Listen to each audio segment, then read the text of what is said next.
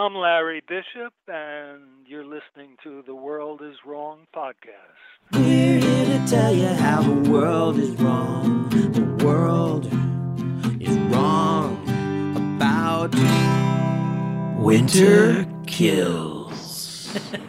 Intense. Welcome to The World is Wrong, an extremely positive podcast where we celebrate films and film artists the world is wrong about.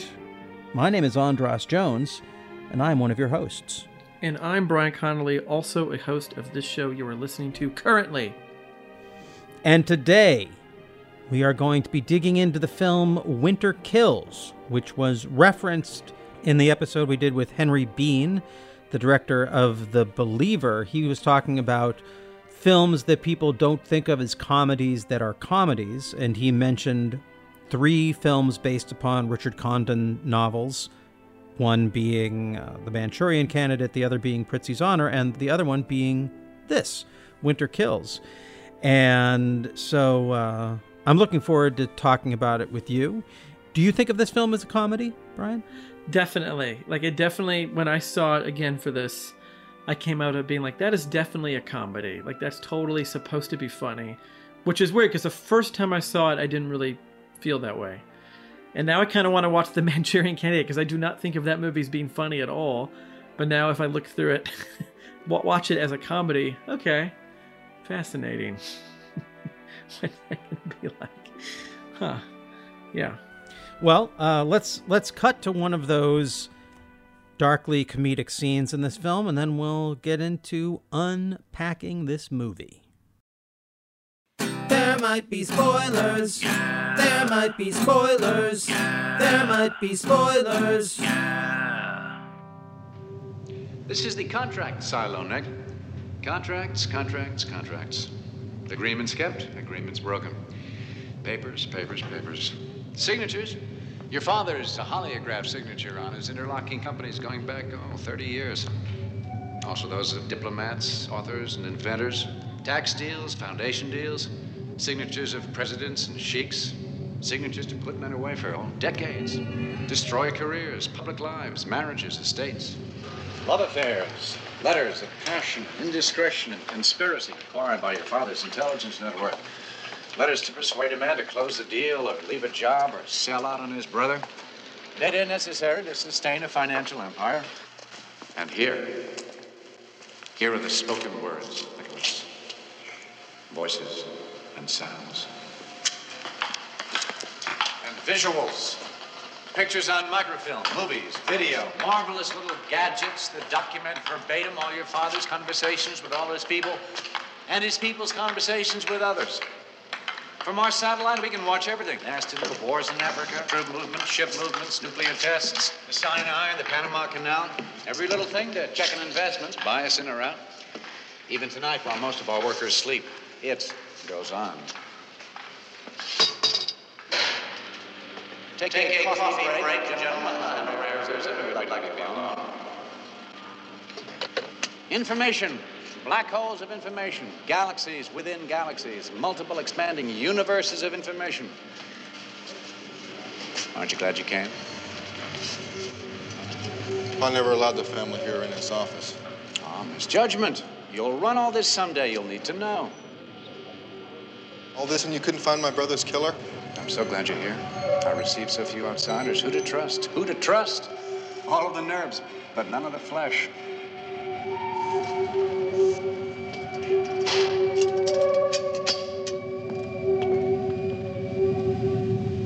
End of our social.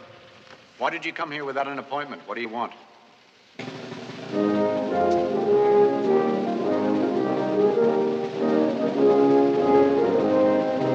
Winter Kills is the pinnacle of the paranoid assassination cinema that flourished in the 1970s. Based on a novel by Richard Condon, who wrote The Manchurian Candidate and Prizzi's Honor, and directed by first-timer William Reichert, Winter Kills is a film with nearly as much intrigue, crime, synchronicity, and murder surrounding its production as the JFK assassination it is a veiled take on. This is Nick. The film stars Jeff Bridges wanted to hear as your voice Nick once Keegan, more. the younger, less ambitious brother wanted to of tell you U.S. that I love President you. Timothy Keegan, who was assassinated I'll in miss you. Philadelphia on February 22nd, 1960. The film starts in the early 1970s when Bridges is called to receive the deathbed confession of a man who claims to have been one of the assassins who shot his brother.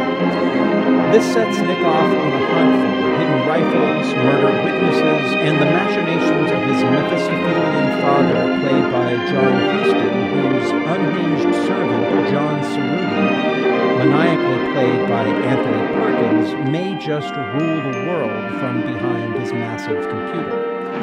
For those fluent in the details of the Kennedy assassination, Winter Kills spends its alternate history with enough parallels to the real story to ground what is clearly intended as a comedy in the nightmarish reality that drove the cynicism and paranoia that is often credited to Watergate, but is more honestly creditable to the political assassinations and cover-ups of the 1960s that paved the way to the escalation of several wars waged by the U.S. military in Vietnam and our covert forces in South America, as well as a domestic war waged by the FBI and CIA against U.S. activists with programs like COINTELPRO and Operation Mockingbird, which would ultimately lead to the devastation of the drug war and mass incarceration in the 1980s and 1990s, cheered on by men like our current president, Joe Biden. They say elections have consequences. So do assassinations. So, if you like your comedies breezy and escapist, then this might not be the one for you. But if you like your comedies caked in blood and steeped in the very real nightmare of existence, well, Winter Kills is gonna kill you. So, how is the world wrong about this movie? Well, so many ways. First of all, I don't know. I know that some people do see the comedy in it, but I feel like the balance of comedy and reality is off-putting to some people. Not to me. That's right. That's ground zero for what I enjoy in films. I think people are wrong about history, which makes it hard. Like, this is a film about debated history. So it's going to be alienating to people who are just like, oh, conspiracy theory, I don't believe it.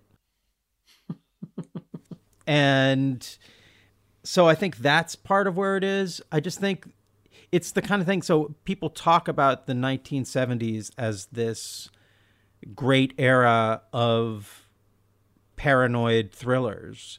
And I just don't feel like Winter Kills is included in that list enough.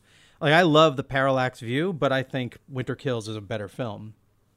It's a more entertaining film. It's more frightening to me. I don't know. I don't want to use this as a way to take down Parallax View or All the President's Men or any number of paranoid dramas from the 70s, but I just feel like this one should be included, and it isn't usually, especially considering how great the cast is and just how wild the story of the film's production is, which we'll get into, I'm sure.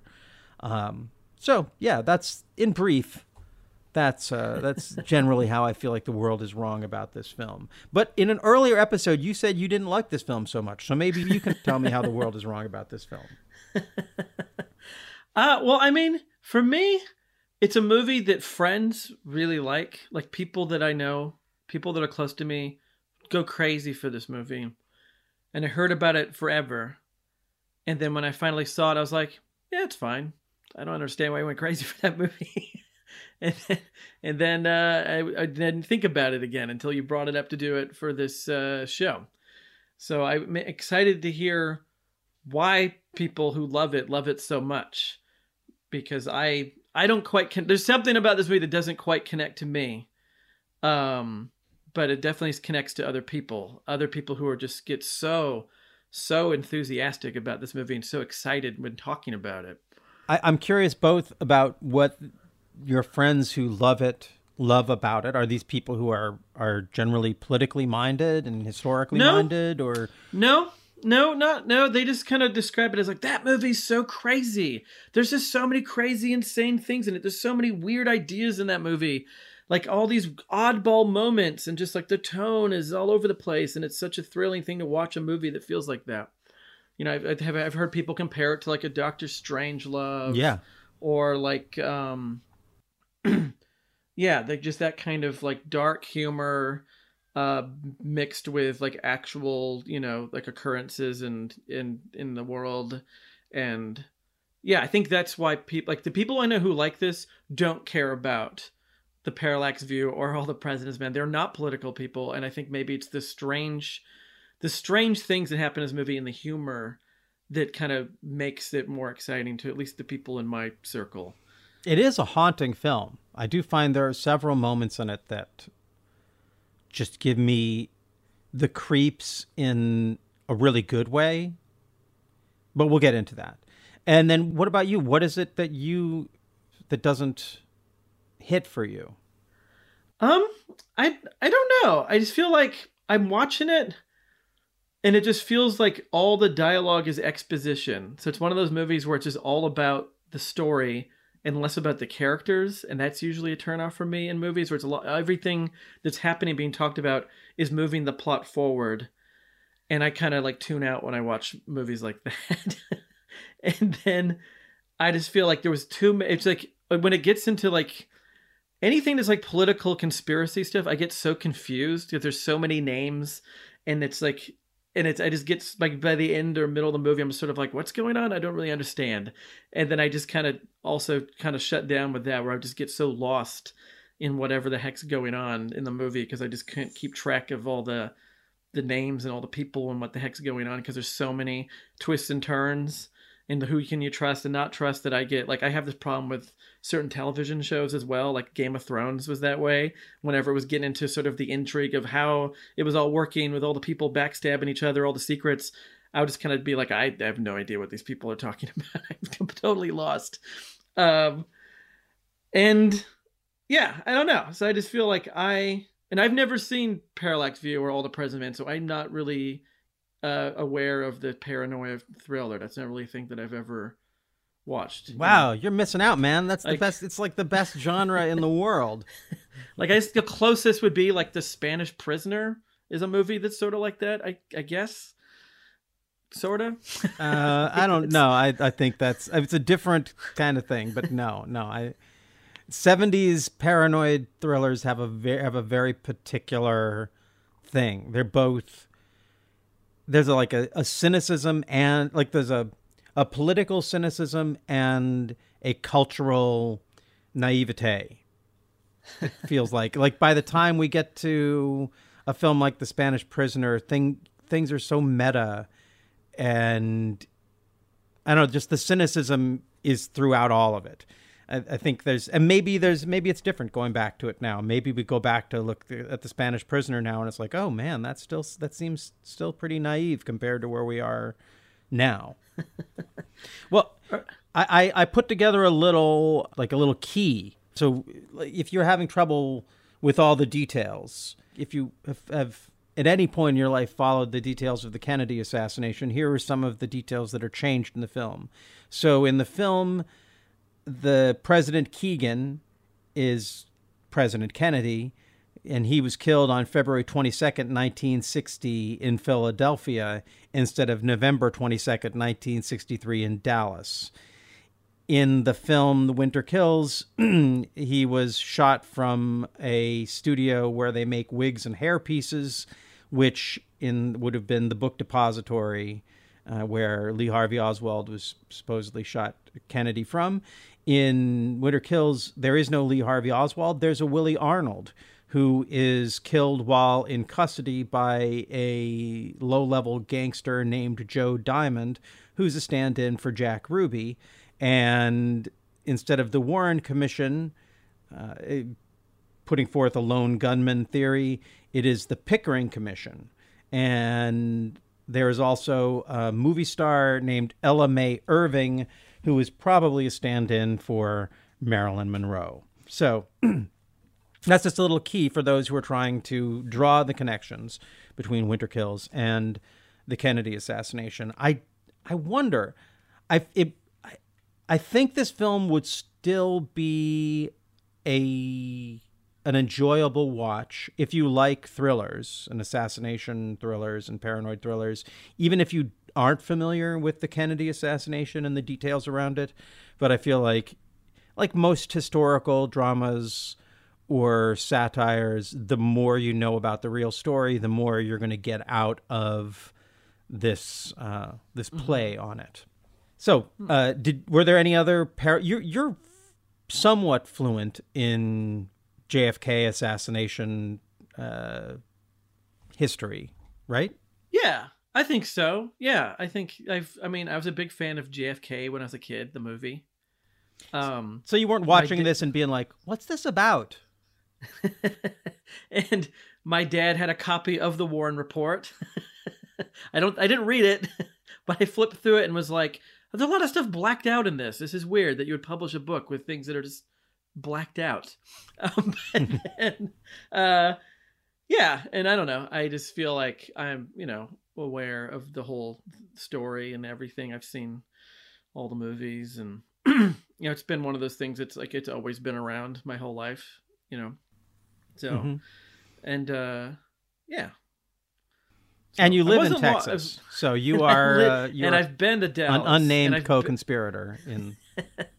I've been to the Italian restaurant in Dallas that feels like the place that Jack Ruby would have hung out in and waited for a phone call. So. Okay, well, let's talk a little bit about the people who made this film. It's a lot of talent involved in this film, which is interesting because the director had never directed a feature film before. Which is crazy. So who is William Riker? How does that happen? How do you get to make a movie is it his own money? How does this work? The story of the making of this film is just nuts. So William Reichert was mostly a screenwriter before this and a director of short films and documentaries. And Winter Kills came out as a novel in 1974, and then they were shooting this by 1977. So somehow he got the rights to this, and he was able to assemble this amazing cast, which includes not just Jeff Bridges and John Huston and Anthony Perkins, but Eli Wallach and Sterling Hayden and Dorothy Malone and Toshiro Mifune, and Richard Boone and Elizabeth Taylor. It's just crazy. One amazing sort of film legend after another joined on to make this film, which was, I assume, still somewhat controversial at the time. And maybe that's just it. It's all people who weren't worried about their careers getting destroyed, because you can't destroy Elizabeth Taylor's career or Toshiro Mifune's career or John Huston. They're on the back end of their careers, so the good is already, in the can. I feel Jeff Bridges would be the only one who maybe could have, because he was still sort of not quite the beginning, but still sort of in that first act, it feels like, of his career. I feel like casting Jeff Bridges is great because he's playing a prince, and Jeff Bridges is kind of a prince in Hollywood. He is a second generation, and in a similar way, he has more support for his Hollywood stardom than just your average up and coming Hollywood star. Yeah. Being the son of Lloyd Bridges, the brother of Beau Bridges, just has that sort of institutional support, which again is a nice parallel for his character in this film. Very much so. Makes me wonder what Lloyd Bridges thought of John Huston in this film. Maybe he thought, I should have played that role. Busy making Airplane. Yeah. Which at the time, I have to admit, I liked. I was a bigger fan of Airplane when I was 10 years old. And John Huston in this is a very fruitful time in Huston's career, because it seems like he's decided as of the early 70s to really lean into I'm going to be to being an actor. Yeah. In 68, he's in Candy. In 1970, he's in Myra Breckenridge. And then in 72, he plays a role in the film in Life and Times of Judge Roy Bean that he directed. He's in Battle for the Planet of the Apes in 73, Chinatown, which is probably his greatest film role, in 1975. And this is about the time when he would have been invited to be in Winter Kills. And Winter Kills took a while to make. So they initially started shooting in 1977 and ran out of money, finished shooting it in 1979, and then it came out in 1979. Also, in those years, Huston would have done The Hobbit and The Visitor. And The Visitor is a film, it might be too on the nose for us to do as World is Wrong about. That is a crazy movie. That is such a crazy... Highly recommend it. It's... Yeah. Oh, what year was The Visitor? 1979.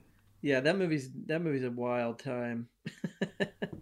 The same year this came out, and the same year as Wise Blood came out, which is one of my favorite John Huston films.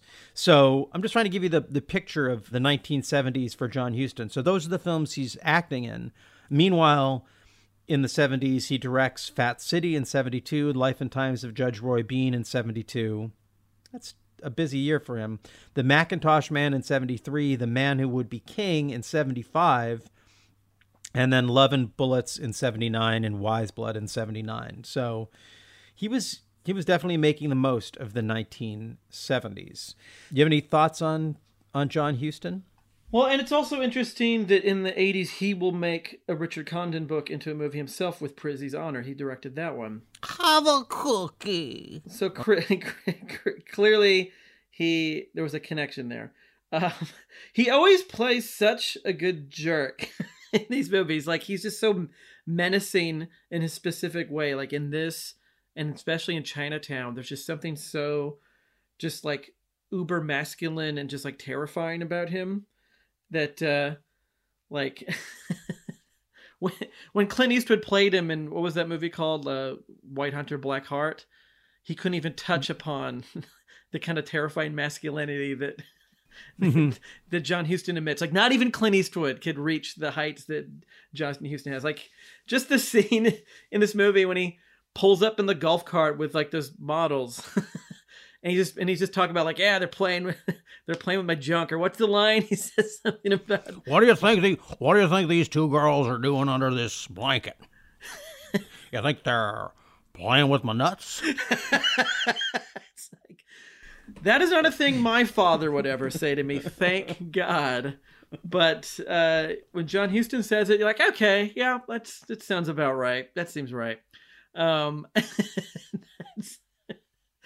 And I don't think because he's supposed to be basically Joe Kennedy, right? Mm-hmm. And I don't think Joe Kennedy was like this. Well, I don't really know a lot about Joe Kennedy. Was he as gruff and just, like, crazy masculine as John Huston plays it? Or was he as much a player as John Huston was? Like, I know very little about Joe Kennedy. Let's assume that he was... Let's say if he was an average guy for being a very rich, powerful man of that time, he probably had someone play with his nuts under a blanket at some point. I'll have to ask someone at the Smithsonian or the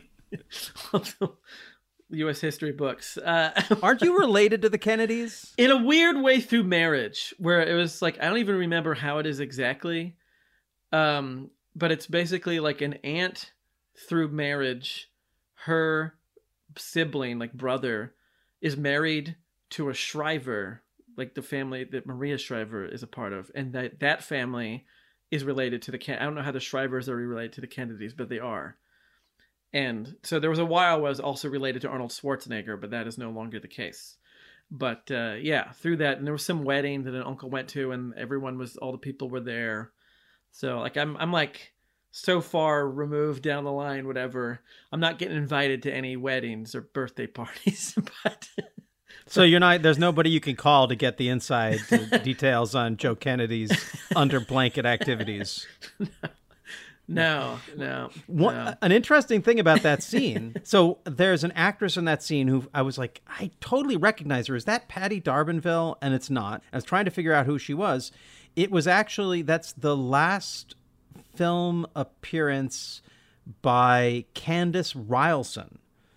And Candice Rylson, are you familiar with this actress? I don't think so. The name's not familiar.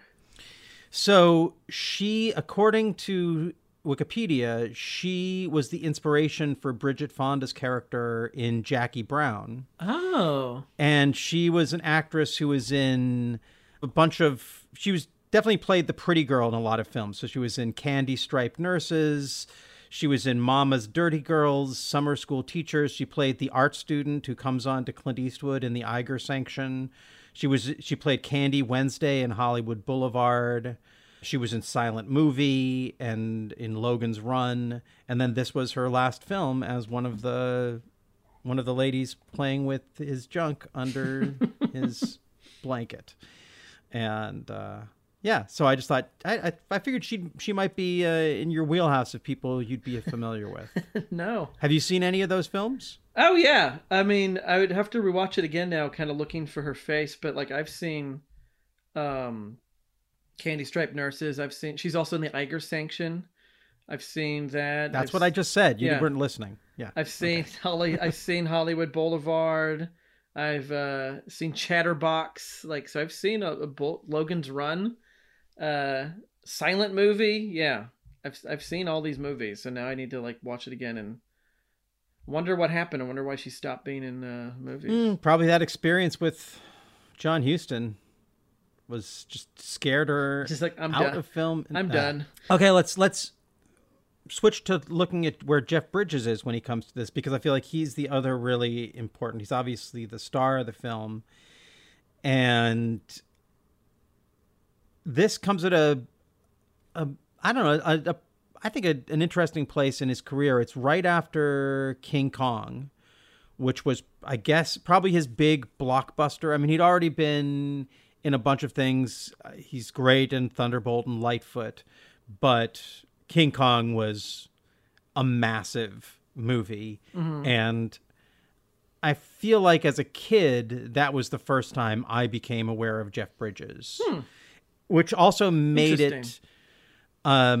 it made Jeff Bridges a confusing guy for a long time, because I always just thought of him as that bearded guy. And then when he shows up later on as sort of this, I don't know, chiseled dude in other films, it was like a little cognitive dissonance. This is also, I was very young at the time. I was like when I'm 10, 11, 12 years old. But after this, the films that he would show up in would be Cutter's Way and Heaven's Gate, which I feel like that's when people first started to really be like, oh, Jeff Bridges is a major actor. Before that, he was sort of a movie star young guy. But I feel like right around that point, the critical take on Jeff Bridges was that he was... And this went on for a long time, that he was one of the most underrated actors in Hollywood. And man, his 80s output is so good. Like, I'm a big fan of everything he made after those two movies you mentioned. Like, yeah, I love Tron. I love Against All Odds. I love 8 Million Ways to Die. I think The Morning After is brilliant. It's just like all those movies. Don't forget Starman. Starman is great. He's just great. Was on a roll. Jagged Edge, like he just was a great actor. Still is a great actor. Like, he hasn't stopped being a great actor that all of America loves. Now, what if for people who follow Jeff Bridges' career through that period, you may notice that he's a little bit doughy in this film compared to just a year later. Like, by Cutter's Way, he's like this chiseled specimen of man, and in Winter Kills, he's a good looking guy, but he's still like a normal soft body. Yeah, it's that baby fat maybe that burned away by 1980.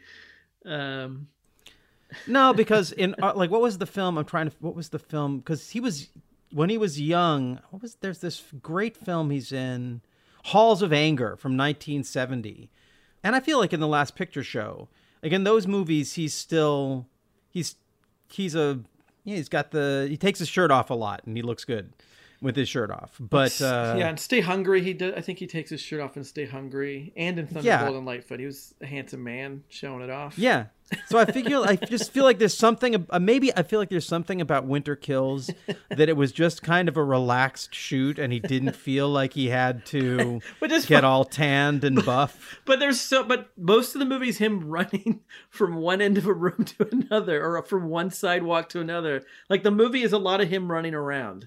Like Winter Kills must have, maybe that's how he lost the weight by the end.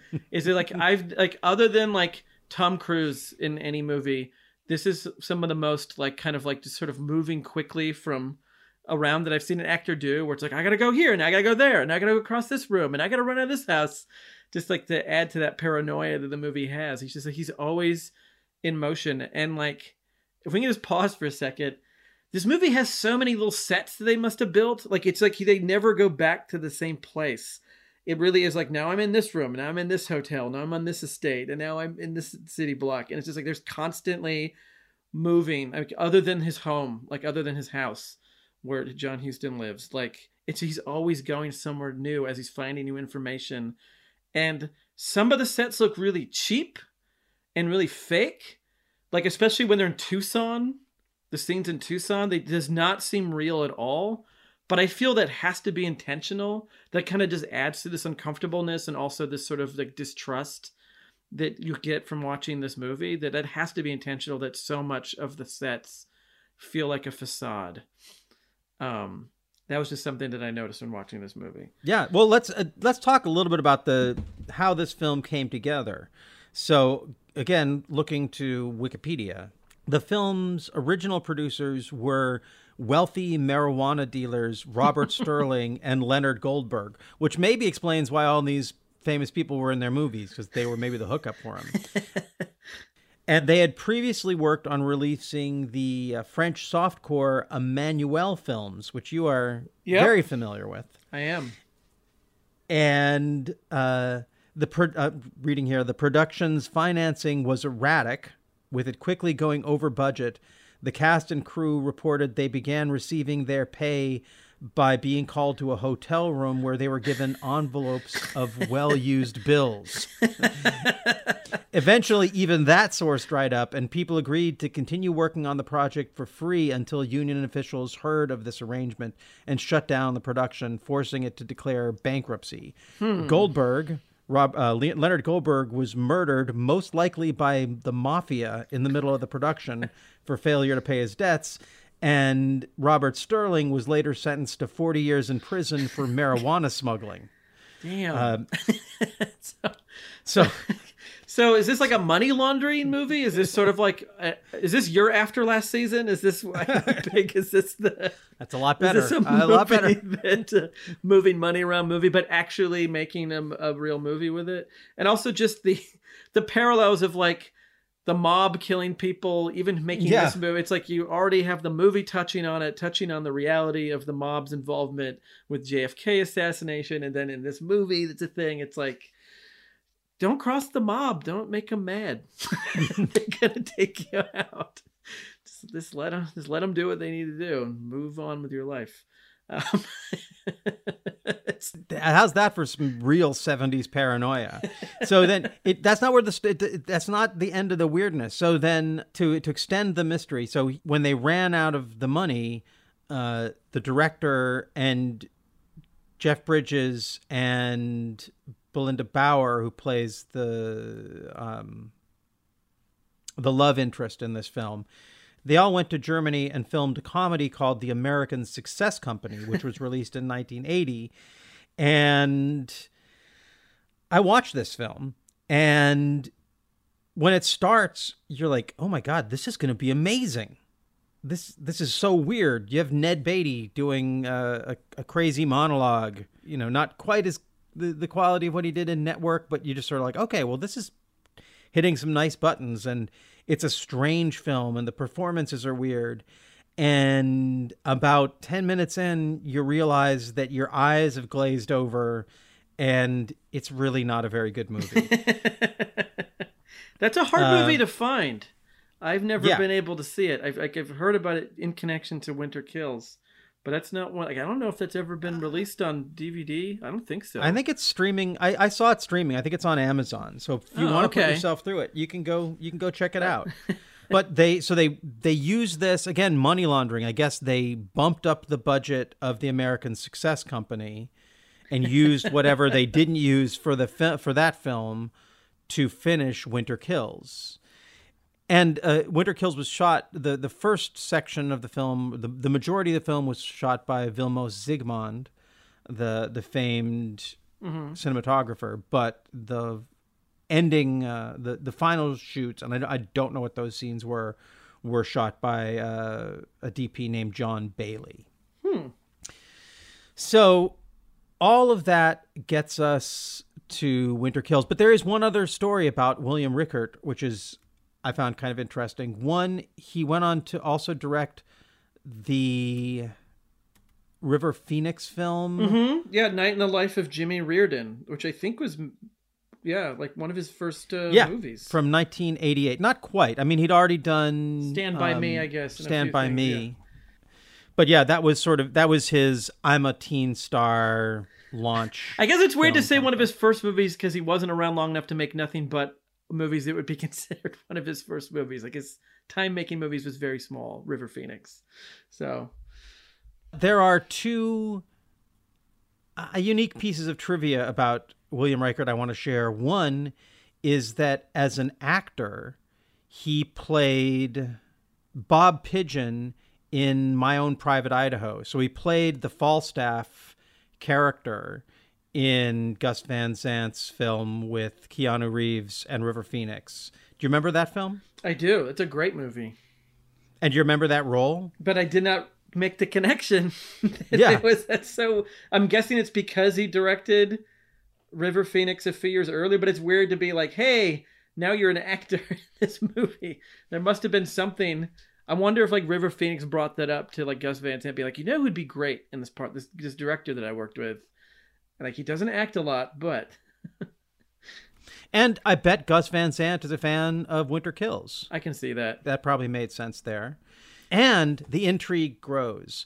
In 1995, William Rickert sued the Writers Guild of America over not being credited on the screenplay of Aaron Sorkin's The American President. Rickert claimed that Sorkin's screenplay was a thinly veiled plagiarism of Rickert's 1981 screenplay, The President Elopes. And after Guild arbitration, Sorkin was awarded full credit on American President, and Rickert claims that the television series The West Wing was derived from part of the same screenplay. So here we have our good friend Aaron Sorkin once again stealing from they say that we all stand on the shoulders of giants, but not all of us cut the heads off those giants and claim to be the giant. But that's Aaron Sorkin.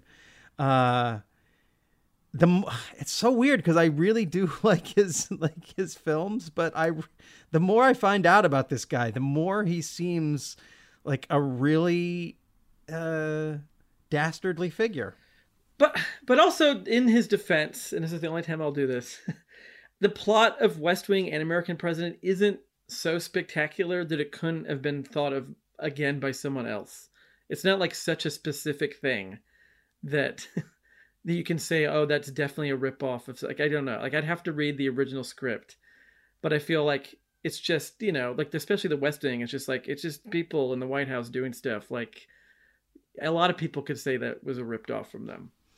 I don't know. Not a lot of, I mean, I couldn't, you couldn't. I mean, I know, but I feel other people have probably written things about just sort of people in government doing a thing.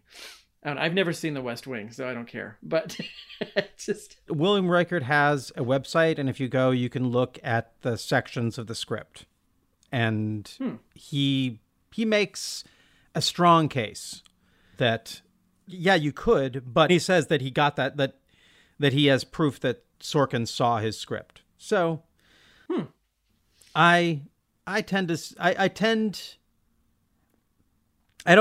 when someone makes this kind of accusation, it seems like there's not really an upside to making this kind of accusation if you don't have something to back it up. Because what are you going to get? You're going to get a bunch of people in Hollywood mad at you. You're unlikely to succeed if you don't have the power in the room. And if you can't back it up, you're just going to look like an idiot. And even if you can back it up, people are going to be sort of, no offense to you, but saying sort of the same thing of like, well, anyone could have come up with that. But yeah, someone did in the early 1970s. Yeah, I mean, there's been so many things that Zach and I have written that then like 2 years later, someone makes the same thing. And there's a part of us who was just like, did they see it? Did someone rip us off? It's just the sad thing of writers are treated so poorly. And it happens all the time.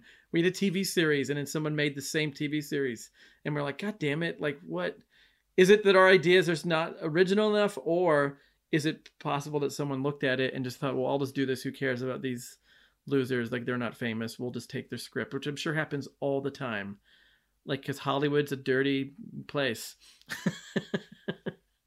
So, I wouldn't be surprised if it happened, just because it happens constantly to everyone I know who tries to make movies and write. Like, things just get stolen from under them by people who have more power or money, and it's just kind of sad. Yes. Well, and in light of what the topic of this film, I just feel like all of this intrigue and paranoia, like it doesn't end. It doesn't end in 1979. In 1995, the conspiracies are still continuing, and it's also that it happens in the realm. Like, yeah, it's one thing if you steal a story about a guy who fell in love with a car and married the car or whatever. But there's something about, that Sorkin's work is so political, which lends it to to the question of, is it propaganda or is it entertainment or is it history? And so a film like this, which clearly its take on history is one that questions the official narrative, and someone like Aaron Sorkin, who is a big believer in the official narrative, they're at odds creatively, whether or not they're at odds in terms of actually stealing the material. They may have happened. That is fascinating. Yeah, but there's just like the idea that just this web of paranoia and conspiracy is like still continues is. Like, if you're not involved in it, I find there's something that's entertaining about that. And if you are involved in it, it probably sucks. So, I think we have talked a lot around this film. And I think it's good to mention there's a good documentary about all this kind of making of that you can get on the DVD of Winter Kills called Who Killed Winter Kills? Is that right? Yes. Yeah, and that's definitely worth checking out for anyone who just is interested in film history, crazy production stories. Like, it's a full-length movie. Yeah, I think it's on YouTube, and if I can find the link, I'll put it in the show notes so people can just click on it and watch it at their leisure. Okay, so let's just talk about some of the highlights of this film. What are some of the things in this film that you do love? Well, we talked about the cast, and everyone in this movie has their great moment. Like, from the get-go, like when Arthur Fletcher shows up, the person who's all bandaged up, who's kind of breaks open this whole case, that's Joe Spinell. And like, I'm watching it being like, I know this voice. Who is that? And it's Joe Spinell which is funny because he's such an actor known for his like looking very strange and playing sort of these heavies, and here he is completely bandaged up and laying on his back. And so I found that really fun and exciting. I think the part where Sterling Hayden is great, and it's not just because, like, I definitely feel that scene leans most into its kind of Doctor Strangeloveness, not just because it's Sterling Hayden who was in both movies, but just the satire is so apparent there. And that part is so funny and strange, where he's just kind of playing these war games on his property, but with actual tanks and guns and missiles, and just Jeff Bridges trying to reason with this man and just basically ask some questions, but he can't because he's having to dodge and run around while just like mini wars going on. I think that part is fantastic. And that very, very bizarre part where Jeff Bridges is fighting with the maid on the balcony and her blouse pops open. That part is really like, I think this is a comedy. I think when that was happening, it's like, this is like a weird Benny Hill moment going on in the middle of this, paranoid thriller. I think those are the highlights for me, those scenes. Well, for me, the film immediately gets exciting right at the front when Richard Boone shows up. He's one of my favorite actors, and I could just watch him in anything. Are you a Richard Boone fan? I am not really familiar with his work at all. Like I'm trying to think of like what else I would have seen him in that I would have recognized. Like he has definitely a very intense face, but I don't know if I've seen anything that he would have been in. I guess I've seen The Tall T. Yeah. And that might be it. Never seen Big Jake? No. With John Wayne? No. The 1978 Big Sleep? Or The Shootist? No. I've seen The Alamo where he plays General Sam Houston. I've seen that. And he's good in that, even though that movie's terrible. And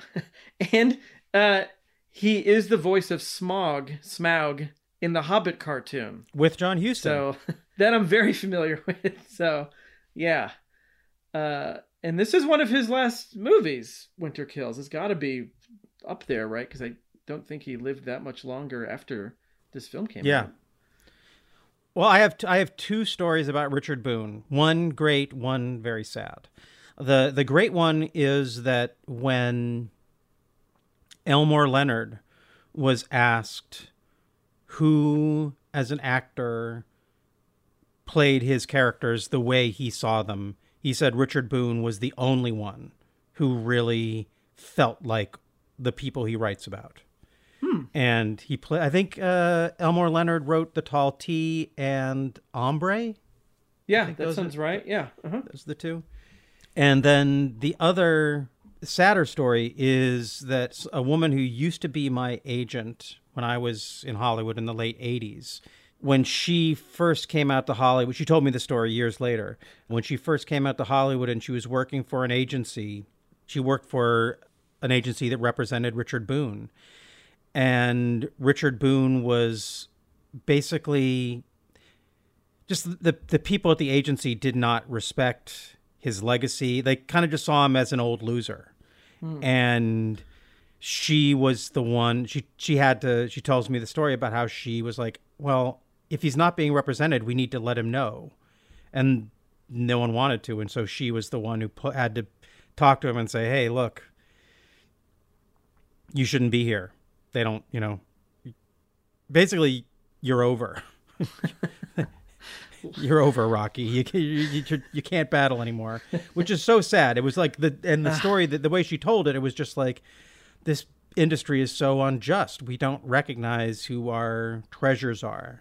Yeah. And he was one of the treasures. So seeing him show up in this film and be such a mysterious and hilarious character. And he's in the movie a lot, too. It's like a pretty meaty role. Yeah. I actually got the book on tape and I've been listening to it, and he has a much bigger role in the book, too. He's in, it's sort of alluded to, but the idea is that he was the father. While John Huston's character was running around putting his son in the Oval Office, it was the Richard Boone character who was actually the father figure to the Jeff Bridges character, which makes the end that much more tragic to this film. So for me, I'm immediately like, I'm in. And then the scene where Bridges goes and discovers where the rifle, That the seems second great. rifle is. Yeah. And there's all this, first of all, there's this weird slapstick comedy. There's a bumbling police chief. Yeah. It's all, this is where the film starts to feel like, oh, this is a comedy here. It's almost over the top. And then that tonal shift. And one of the creepy, haunting things in this film that has never left me and may never leave me is this woman on the bicycle with the baby who, in this first scene, drives up to the car, pops her bubble gum, and then we hear windows crash, and then we cut to Jeff Bridges, and everyone in the car is dead but him. And even before that, the character played by David Spielberg, no relationship to Steven, he's just sort of laughing maniacally at a not very funny joke. And just the laughing, and then the music, and then the bicycle, and the bubble pop, and then the death. I could watch, there's something about that scene I could watch over and over again. I'm definitely going to clip it for the Instagram. Do you get what I'm talking about? There's something, it's horrible, but it's also kind of, I don't know, sweet and pleasing to the senses. Like, that's just sort of this whole movie. Like, the tone is so unique because it has these things that are silly and things that are funny and pleasant, but then it's about this like very dark, true story, you know? And I don't know but it works. But that tone does work. And I don't know if it's because like it is interesting if like, why did they decide to make this funny? Is the book funny? Like when you listen to it, does it play as a funny story in book form, or is that something they invented for the movie? Well, I don't find it funny in the book form. And when I read about Richard Condon, they talk about humor being a big part of his writing. But I haven't read many other. I feel like there's one other Richard Condon book that I listened to as a book on tape when I was traveling with a band in the 90s. But I don't. Even in that case, I don't think of it as being funny the way this is funny. The humor, so much of the humor in this, I feel like comes from behavior, performance, tone, like not the story. Yeah. But I wonder like why they went that way. I wonder whose decision was it? Like, was it William Reichert telling everyone to like, okay, we're going to make this funny, subtly funny, not subtly funny? Or it's sort of like to make the craziness palpable is if you make it funny, it makes it seem like it's just an insane ride, even though everything that it mirrors is stuff that really happened. So like I feel the same. Like I feel like that, like when you get wrapped up in such intense Kennedy conspiracy, it kind of is comical in a way because it just seems so crazy, you know, like you just can't happen to laugh, not because it's funny, but just because it's just so insane. You just sort of like, this is crazy. I'm laughing because I just can't believe all this. Like, it's just so much weird things going on. Like, I even find parts of JFK to funny just because it gets so crazy. Just like the story, whether what parts of that are true or not, what that Stone talks about. But like, it just gets so like you start to feel loopy because there's just so many things and you just don't know what to trust and you don't know what's real and you don't know what's going on that you can't help but maybe laugh. And maybe they thought the movie would be good to laugh along through this insane journey that Jeff Bridges' character goes through, but not too much, but enough to kind of make you feel like it kind of reminds me of like, I mean, in a way, like the tone of MASH, of just sort of like, yeah, war is bad, war is insane, and that's why we're just gonna laugh through it because it's like, or else we would all lose our minds. If we really thought about the truth, we would all lose our minds. I think this is different in that in MASH, the characters are laughing through the nightmare. Yeah. In this, nobody is laughing. Nobody in this film is laughing through it. We are laughing, but we're laughing at them. And the actors, to some degree, are given license to be bigger. And I feel like I do feel like that has to be William Reichert, because he wrote the screenplay, and you have to figure he was the one who gathered this cast. This is pure conjecture, but with the whole marijuana producer thing going on, what I imagine is that somehow William Reichert was just that he was a funny raconteur, and that he was a guy who could get people, like, he'd get people stoned and say, let me tell you the story I'm going to want to do about the Kennedy assassination. It's going to be like Dr. Strangelove. We're going to do it really hilarious, but it's also going to be really scary. It's by the guy who wrote The Manchurian Candidate. Yeah, oh my God, yeah. It's just... Yeah, maybe. Toshiro Mifune is like, I don't understand what you're saying, but this who's pot Kennedy? is so What's going good. Yeah. Yeah, that could very well be. All signs point to that maybe being what happened. It does have, I feel like it does have a stoner. There is a stoner quality to it, not in the sense that it's like a stoner comedy, but it does have that sort of like just slightly askew look at things. Like, I don't know. I can't quite put my finger on it. Maybe it's just the hazy way it's shot. Yeah, I feel like that's my. I mean, William Reichert is still alive. With our luck, reaching out to people, maybe we'll get him to get in touch with us, and he can tell us more about how this all came to be. But let's continue through the film. So we have this repeat of the assassination. So this happens in the place that would have been Dealey Plaza, but it's in Philadelphia. But in this plaza where the older brother had been shot. So we start off with a recreation of the faux Kennedy assassination in this movie, and then we are introduced to John Cerruti, which I feel like is the other main performance in this film, which is Anthony Perkins, and he's only in it. I feel like he's only in like 2 or 3 scenes. Yeah, but man, he is. I think this might be my favorite Anthony Perkins role. He's great in a lot of things, but there's just something really. All the Anthony Perkins stuff is on display here. And I don't know, he's just like, he was good when he did Psycho, but this is 20 years later and he's better.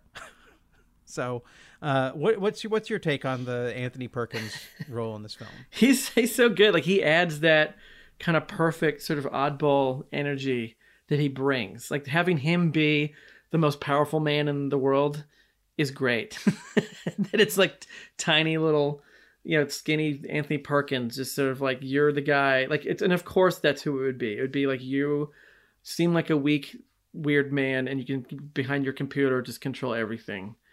And just like, he just kind of feels like a sweaty weirdo. But in the best way that Anthony Perkins can do that. He's always good at playing these kind of slightly nervous, but, menacing guys. And you kind of feel sorry for him in a weird way too. Like, he seems like, even though he's definitely a bad guy here, there's just something just kind of pathetic about him at the same time. And the scene when Jeff Bridges confronts him is so good. And that is such a great, intense moment. But it's also really funny. Yeah. I mean, Jeff Bridges can get to this he can get to this other level of, I don't know, crazed trauma, and he hits it in that scene that it's just like I guess that this is how he became that most underrated actor at that time. Was like, he'd have these flashes in these movies where you'd think, oh my God, this guy has this other level that his dad never had. Mm-hmm. I mean, I love Lloyd Bridges, but he's never had a scene like that, mm-hmm. where someone just seems so raw.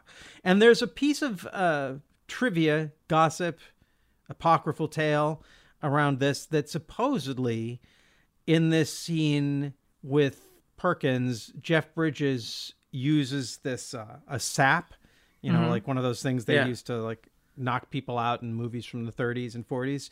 So Houston gives him that, and he uses it on Anthony Perkins and hits his arm. And supposedly the legend is that he actually broke Perkins's arm, and they continued to shoot. Like he didn't realize it was an actual thing that could hurt. He thought it was a prop. Yeah, he thought it was a prop. And I've watched this scene many times, and I just have a hard time figuring out how that would work. Yeah, like the Anthony Perkins wouldn't just be like, "Oh my God, what did you do?" But was he that invested in his character and the movie that he's just like, "We got to go through with this take. Like before I put a cast on, like even though he just broke my arm." Have you ever broken a bone, Brian? I've never in my life. It's not. I don't care. You don't just keep acting. It doesn't work like that. And even like they have, so the way it's shot, the he hits him on the arm twice, 2 different arms, and they're both when he hits him, the shot is on Jeff Bridges, not on Anthony Perkins. So either it doesn't make sense, because they would have, if they shot Anthony Perkins' part first, then he would have known that he would have gone to hit him and either hit him with a real thing or not hit him with a fake thing, and then they would have turned around to do the shot on him when he hits him. I guess I don't understand the logistics of it. I don't see how you could shoot both of those shots and get them in the can if in one of those shots Jeff Bridges breaks Anthony Perkins' arm and then takes the other arm and hits it again. But why would this rumor exist from this movie that nobody cares about? I don't know. I think it's just the kind of thing. Why would that be a thing that someone would say? Like, who started this? Like, was this mentioned in the documentary? Jeff Bridges tells it in the documentary, and I've heard it told many times before. I don't know. If it's true, it's true. We have now reported on the story being told, but my take on it is it sounds more like something, I don't know, that people like to say. It makes Anthony Perkins sound like he's a great actor, which he is. He doesn't need the extra. So,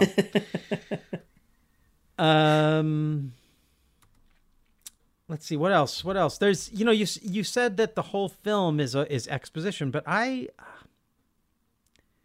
just say I feel like that's not a fair take on the film. As I think about it, like there's like the whole love affair with Belinda Bauer, that's all that stuff about him wanting to marry her. That's not just exposition. And there's all these great little character moments with Bridges, whether it's with John Huston, and John Huston's just bad fathering. Like, You're always weird. I thought you might be a fag. Oh. You're a real prize, Pop. Like that doesn't move the plot forward. There's a lot. I feel like there's a lot of subtle relationship stuff that's expressed in these scenes. True. Maybe you don't agree, but I think so. Maybe because the movie has so much plot, it just feels that way to me when I watch it.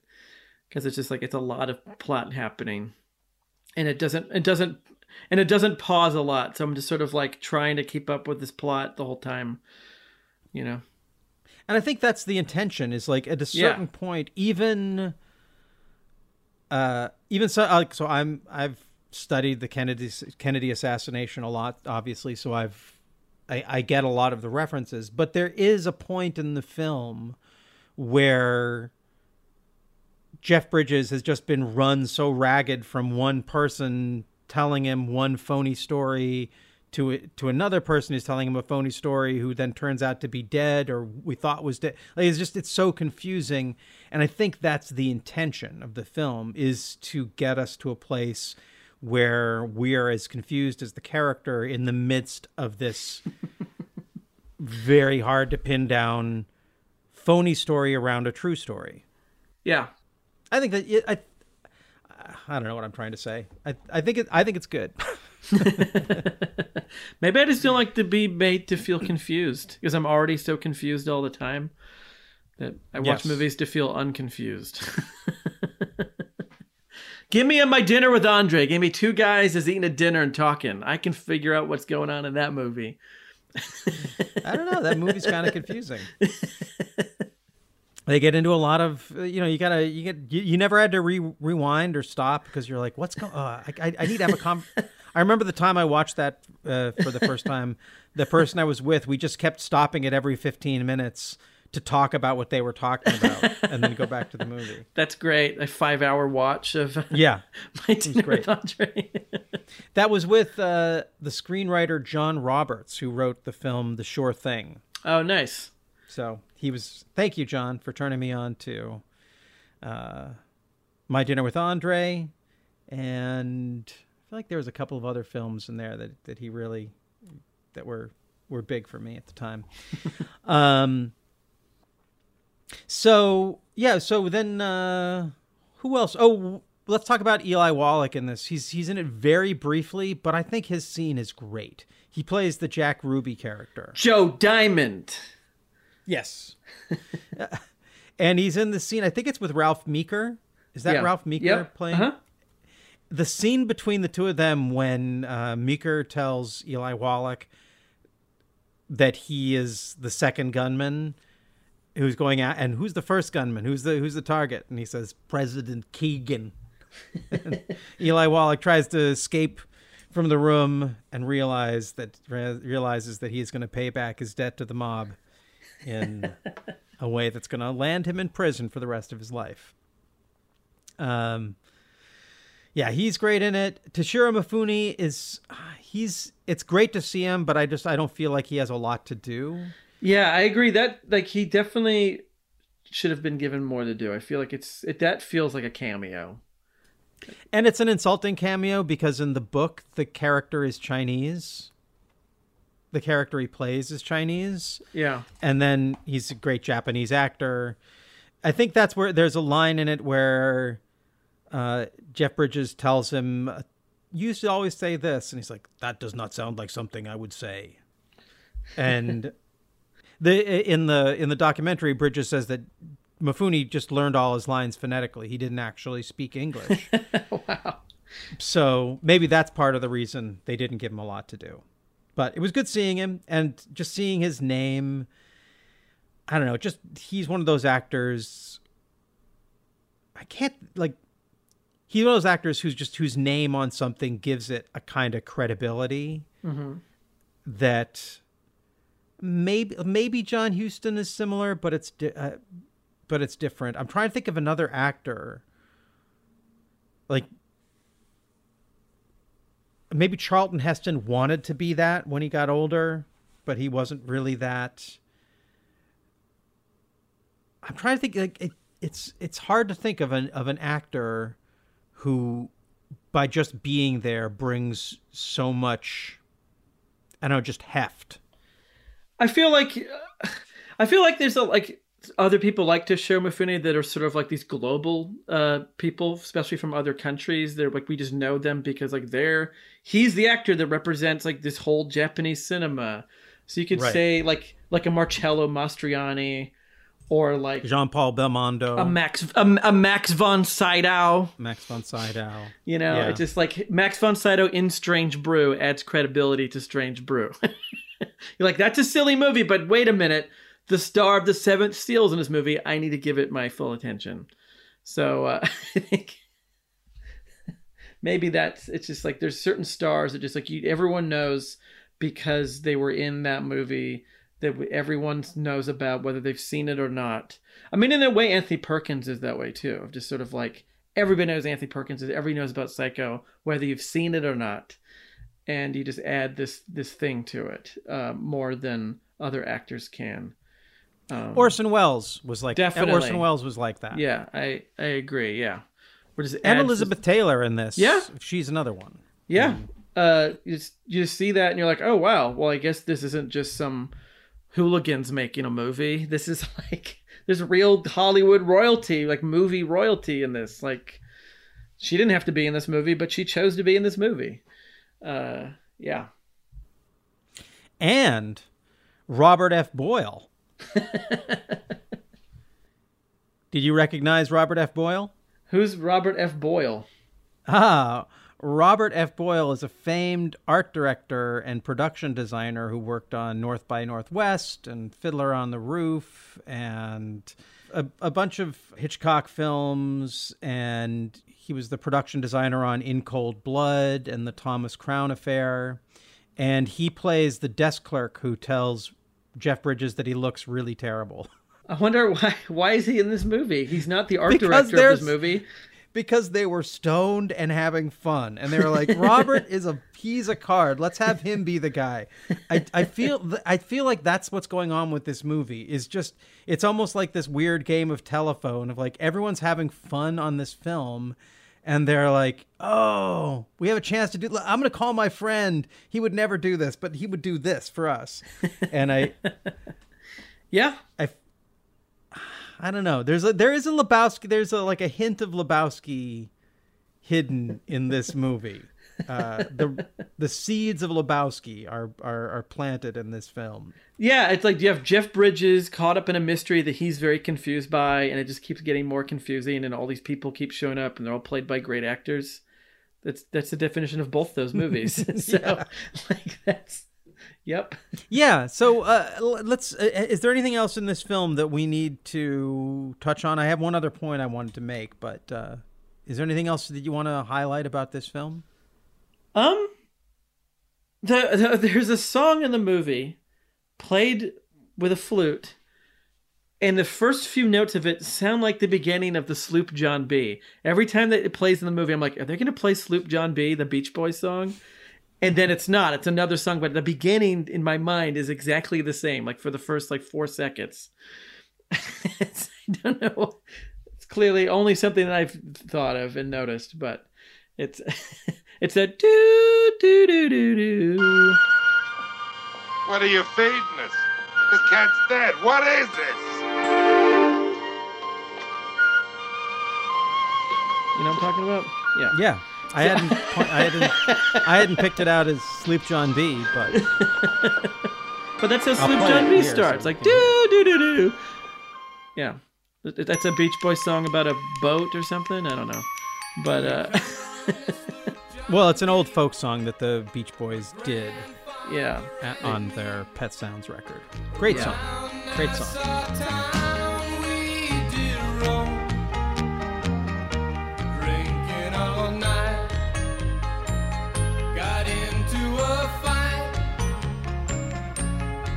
Well, I feel so broken, I wanna go home. There's a director's cut of this film, which I only learned about this morning while I was doing the research. And so I went and it's available on Amazon, and it adds a scene at the very end, and it looks like the film quality of the last scene is significantly degraded from the rest of the movie. So the way the movie ends, the official release version, we go to the answering machine of Belinda Bauer's character, who is now deceased, and Jeff Bridges. I don't know if it's in the official one, if Jeff Bridges calls it and leaves a message. I feel like it ends just with the playing her message, which also plays at the beginning. Mm-hmm. But in the director's cut, we listen to Jeff Bridges say, "Hey, I just wanted to call and hear your voice one last time." And then it shows him out walking in Central Park, and the lady on the bicycle with the kid rides up past him and gives him a wink and then rides away.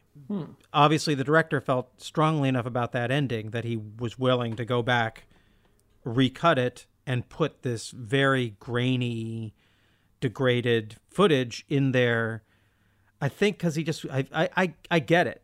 There's that woman on the bicycle with the baby and the bubble gum. She really is what the film should end on. So I get the feeling. but also if you watch it, it's a little bit disappointing because it seems so. It because of the quality of the film, it seems really tacked on. But if you read about this, there being a director's cut, that's what's there in the director's cut. Not a lot else. And the other thing I just wanted to talk about, and I kind of referenced this in my opening, but while I was preparing for this, I was staying with my girlfriend at a place that had TCM, and they were showing the film The Hospital with George C. Scott, and that's a deeply, wonderfully cynical film. And the person who came on TCM after was saying, well, this was a Paddy Chayefsky script, and he would later go on to write Network, which really spoke to the cynicism of the 70s that set in after Watergate. And that's just sort of like this accepted wisdom, sort of facile comment that gets used to describe the cynicism of the 70s. And sort of just much like with this film, like this film came out in 1979, but the book was made in was published in 1974, and they were making it all throughout the 70s to try and pinpoint one event that leads a whole nation to being cynical about politics is one of those things that just makes my head explode.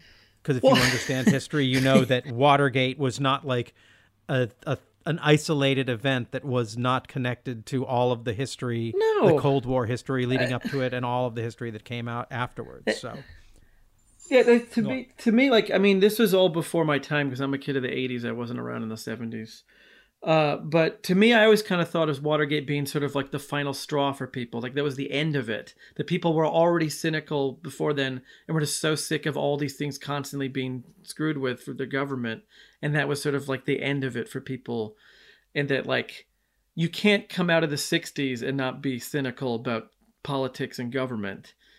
You know, like you were already that way in 1970. You were already that way in 1969. Like, so it is weird when people, I mean, I don't know if it's just younger people, when they're just like, oh, the 70s movies are this way because of Watergate. It's like, no, well, Vietnam War was well before Watergate. Like all these assassinations of all these leaders like Malcolm X and MLK and Kennedy and Bobby Kennedy, like that was all pre-70. Like people were all like, hippies were jaded people. Like they were upset by things. Like they chose the talk about love and peace, but it's because they were so upset and of what was going on in America well before Watergate. like Easy Rider was made before Watergate. Like that is a very strange thing to say. I mean, Nixon didn't resign till what, 74? Like that's the middle of the 70s. So I just feel that is definitely a silly thing to say. I feel it's kind of an ignorant thing to say that's why all these things. I mean, definitely there's things that exist because of Watergate. Like I think maybe some of the paranoid thrillers came out of that for sure. But I think the cynicism, all the President's Men, definitely. Well, yeah, that only exists because of Watergate. It's about Watergate. But like, yeah, I think to say that's why these movies are cynical or that's why you have this distrust in government in movies is not just because of Watergate. That was sort of like, to me, like the end of it. The end of like a 14 years of people troubled by things. Yeah, it does really make you wonder what would have happened if. I would love to know what William Reichert would have done, or William Reichert would have done with the American president, or like if you had given him a TV show to make about the. It would definitely be cynical, which is not what West Wing or anything Aaron Sorkin makes is like. Yeah, I wouldn't give you those happy America feelings. No, it would definitely be. I mean, Abby Hoffman and Jerry Rubin shared with him. Oh no.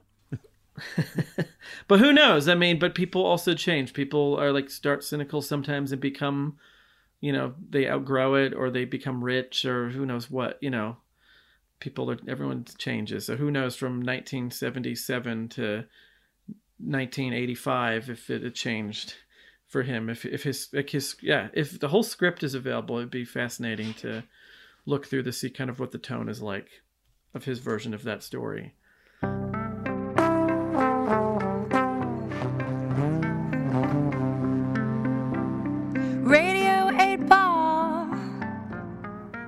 Andras here. When I'm not co-hosting The World is Wrong podcast, I'm hosting and producing the Radio 8 Ball podcast, where we answer questions by picking songs at random, like picking musical tarot cards.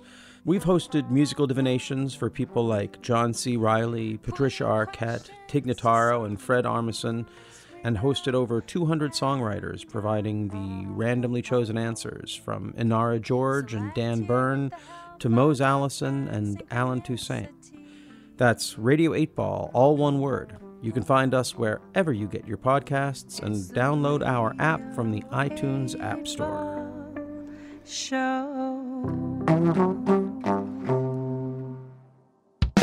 Do you call yourself a music fan?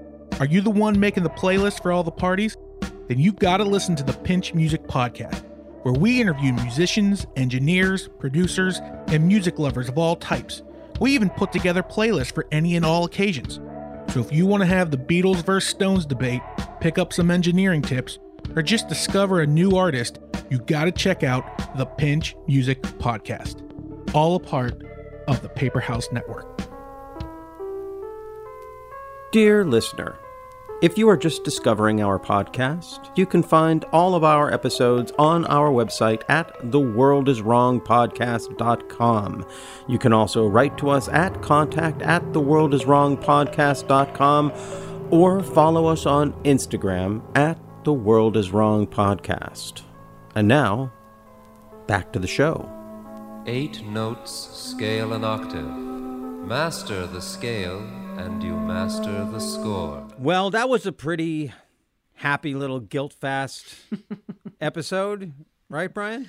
What's there to feel guilty about from this movie? You weren't a part of this conspiracy. You weren't there. Or were you? We're all complicit.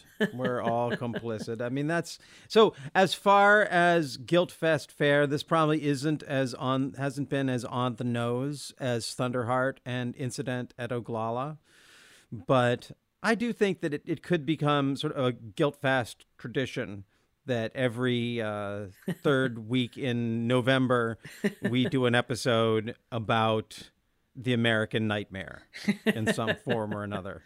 Yeah. It's a good tradition. And the nightmare continues. So, hey, we'll never run out. It's great. Yeah, yeah. You think that current events are crappy? Well, they are just the fodder for great guilt-fast movies of the future. So speaking of nightmares, I've been having a few nightmares about some things I need to correct from the last episode. Okay. If you don't mind. Yeah. The first one is for you, Brian. I need to correct. Sorry. I need to correct you. You used a word that doesn't exist. What word did I say? You put 2 words together, and I like this word. I think someone should put it into a song, use it in poetry. Okay. You said palpable. Okay. I was speaking to palatable and palpable, and you said it makes it more palpable. And I was like, I like it. It's a pleasing. That's for the kids. It's for the kids on their phones when they make up the new words. I just want to be like them. I just want to be cool. You know what it reminded me of? What? You remember the theme song for the Puyallup Fair? Oh, yeah.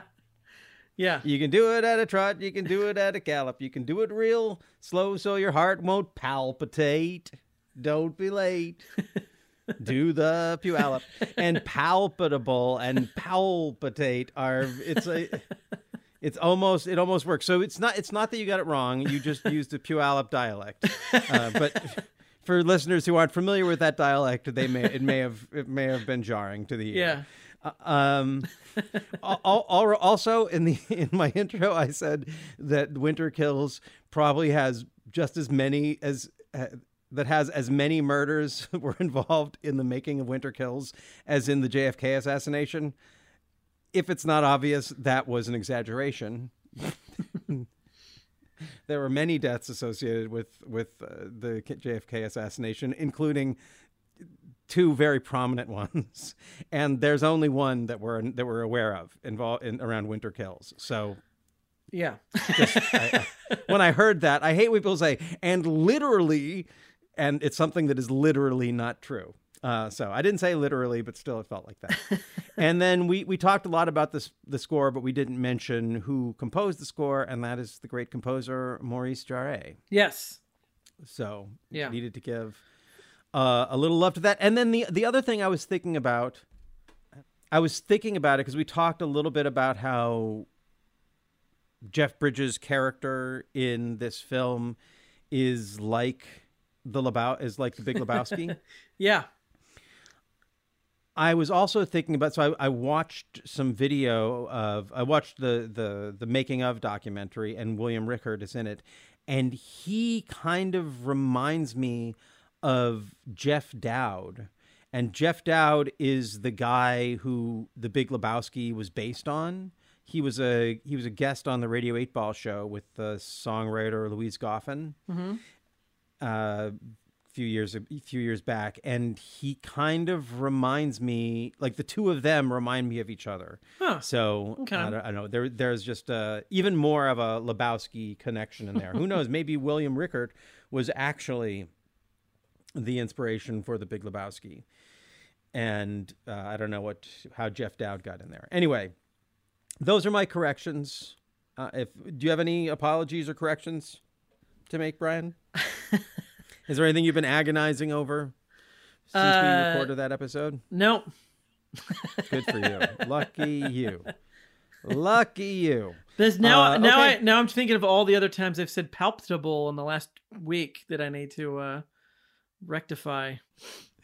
Do you say is it? I just figured it was like you were speaking fast. Sometimes you do that. You get excited and you put a yeah. Well, I also have the Porky Pig problem where I can't think of words that I know, so I'll kind of stutter on it and then say like a simpler version of that word. But yeah, sometimes I said there was another. Like, I make up words all the time. It drives Zach crazy. There was another one that I said recently. I can't remember what it was. Where he's like, "That's not a word, Brian." And I'm like, "Oh, but it seems like it should be." Isn't that how words start? Doesn't someone just start saying something and then it catches on? I mean, isn't that how language is always moving forward? Well, I think that in order for that, like, we could get into it, but in order for that to work, you would there's already a word for palatable, and like palpable would be referring to it's like, here's the thing, is like if you saw someone who was really attractive and you're like, whoo boy, she's palpable. It's like, oh, my heart, she's making my heart palpitate. She's getting me all, or she's getting me all palpable. Ooh, ooh, then you start using that and it takes off. But if it's just, you keep saying when you mean to say palpable or palatable, and you say palpable, then people are going to be confused because they're going to be like, do we need to get this guy like some help, some aspirin because he's having a heart attack, or yeah. So okay, well let's see, coming up next week we are going to be looking at the film Don Juan DeMarco with the November Man himself, Paul Williams, not the songwriter, not the architect, not the rock critic. No, the other Paul Williams, talking about the 1994 film Don Juan DeMarco. Exciting. You didn't know the world was wrong about it, but you were wrong because the world is wrong about it. And if you'd like to track down Brian's other podcast, it is The Director's Wall, where he and AJ Gonzalez talk about all the films in a given filmmaker's filmography. They're currently looking at the work of Francis Ford Coppola and revisiting briefly the work of last season's featured director, which is M. Night Shyamalan. Been looking at the film Old. Yeah. And by now, that episode will definitely be out. Yep. And maybe you'll be on to the next one. Yep. Which I believe is Tucker again. You've been promising it for a year, 6 months. So don't get your hopes up, people. If it's there, you just feel like you're lucky.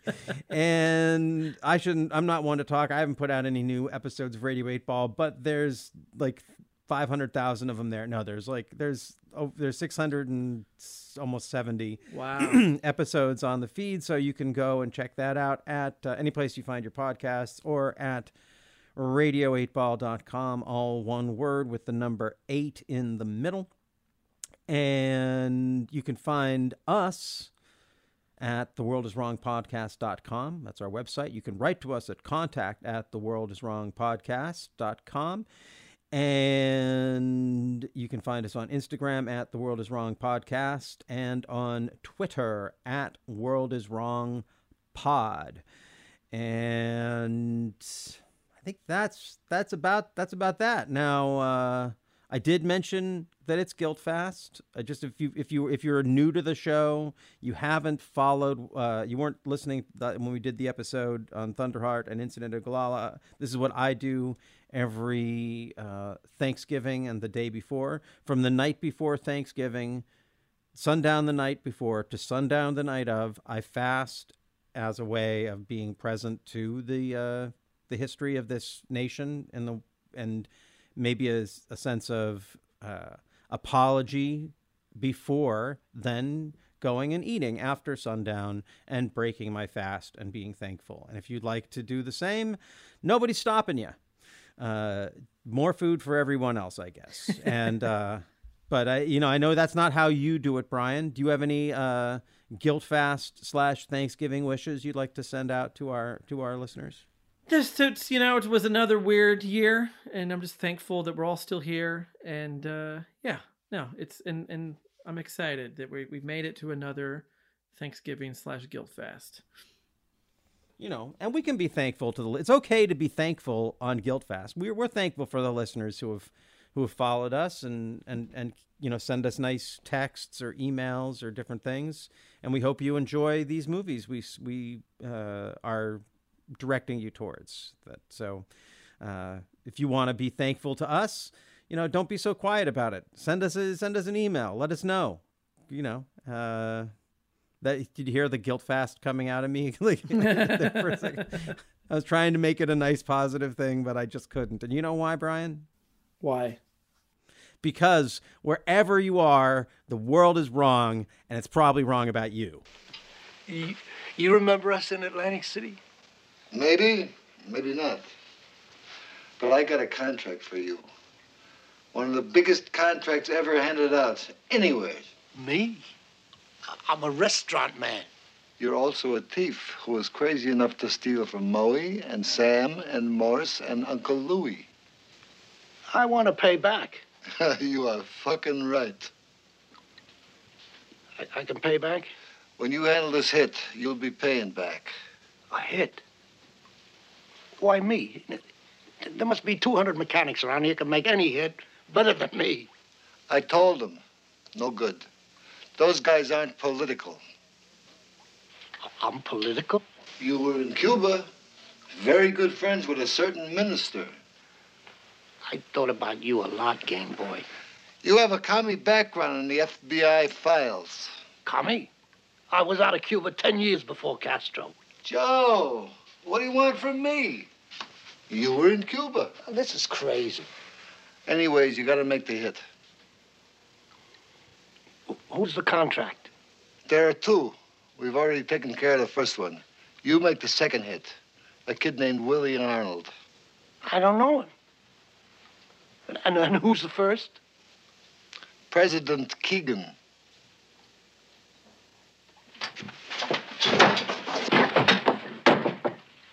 Hi, I'm Brian. And I'm AJ. And we have a podcast called The Director's Wall, examining a filmmaker's career, film by film. First up was M. Night Shyamalan, then Francis Ford Coppola. Who's next? Is there anything to this whole auteur theory? Find out on The Director's Wall. Subscribe via Apple Podcasts, Google Podcasts, Stitcher, or your preferred listening platform.